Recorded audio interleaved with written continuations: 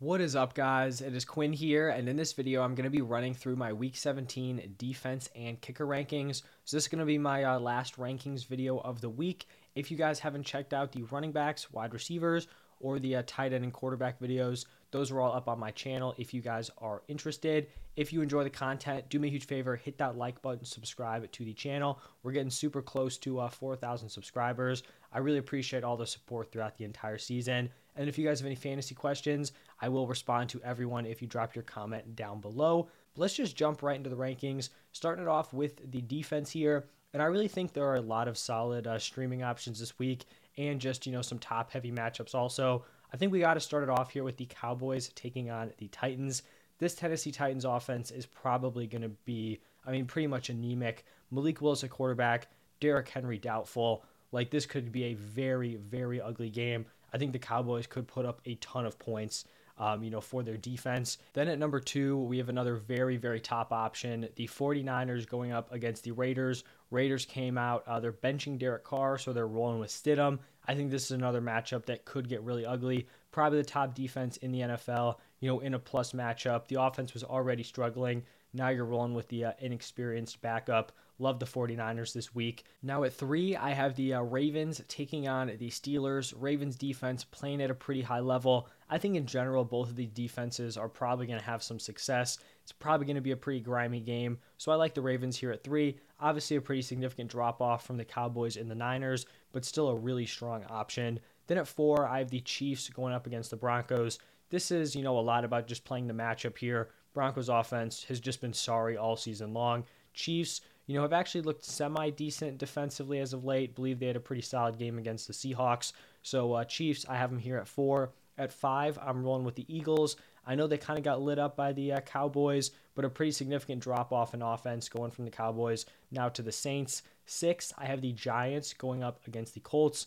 Colts offense, probably one of the worst in the league, bottom 5, bottom 3. Seems like they're tanking, rolling with Nick Foles, so I do like the Giants here. Another team with a great matchup, Jaguars going up against the Texans. Texans, probably also a bottom 3 offense. Jaguars looked decent defensively last week against the Jets. Obviously, it was against Zach Wilson, so maybe take that with a grain of salt. But I still think they're a solid mid-tier defense, a mid-tier defensive one, I guess. And then at 8, I have the Buccaneers. Obviously played a pretty decent game against the Cardinals. They draw a matchup here against the Panthers. I think it's likely that this is a grimy game and the Panthers aren't going to be able to do a ton. Obviously, the Panthers want to run the ball. Bucks historically and even this season have been very strong against the run. There's always the slight chance that this Buccaneers team just collapses. We've seen it a few times this season, but I still would bet on them, kind of keeping the Panthers in check here. At 9, Steelers going up against the Ravens. Ravens without Lamar Jackson have just been playing at a very, very low level. So I like the Steelers as a top 10 defense. 10, I have the Chargers going up against the Rams. I've talked about this in a few different videos. I'm not totally bought in on this Rams offense. I know they went out, they just massacred the Broncos defense that had been pretty successful. But all season long, this has been a pretty bad unit. I wouldn't be shocked if they go out there and show like serious regression. We've also seen this Chargers defense actually look pretty solid over the past few weeks. So I like them at number 10.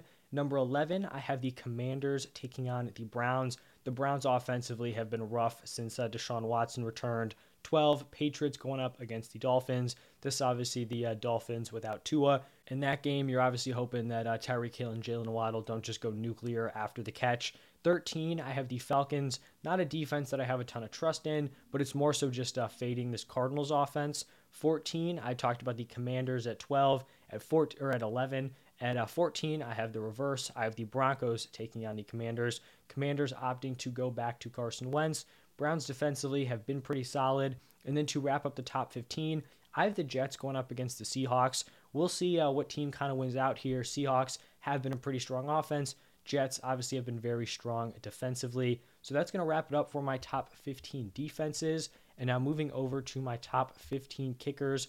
We're going to start it off here with Harrison Butker. I think the Chiefs are going to go out. They're going to put up points against this Broncos team, and that's going to give Harrison Butker a ton of opportunities. Same thing applies here at number 2 with Brett Maher. I think the Cowboys are going to put up a lot of points against this Titans team, giving Maher a lot of opportunities. And then actually at 3 and 4, I have back-to-back kickers in the same matchup, Tyler Bass and Evan McPherson. even though both of these defenses are pretty solid, I'd be expecting some sort of like 27-24 game. So I think there will be opportunities for both of these guys, and both kickers just, in the grand scheme of things are very solid. 5, I have Cameron Dicker. You want to be on an offense that's going to score a decent number of points. Chargers haven't been firing on all cylinders, but I still think he's a decent option here. 6, we have Graham Gano. He's been a pretty solid option all season long. Colts defense is pretty solid, but in general, I think the Giants are going to be able to kind of scrape enough points across the board that Graham Gano can give you a solid day. 7, I have Justin Tucker. I think I had Tucker at like 2 or 3 prior to the news that Lamar missed another practice. In general, Tucker's kind of fallen off since Lamar Jackson hasn't been out there. Obviously, we know he's the best kicker in the NFL. He's had, a few misses as of late. Not panicking in that department, more so panicking in the fact that this offense has just been really, really rough. At 8, I have Nick Folk. Just consistently gets opportunities to give you solid production. 9, I have Michael Badgley from the Lions going up against the Bears. I've talked about this in a few different videos. I think a lot of points are going to be scored in this Lions-Bears matchup, giving Badgley a solid number of field goal attempts or just extra points if they're getting into the end zone. 10, I have Robbie Gould. Another game that I think is going to be high scoring, at least on one side, with the Raiders being, a pretty rough defense, and then also the fact that the Raiders offensively are probably going to be rough. Then at 11, I actually have the Raiders kicker, Daniel Carlson.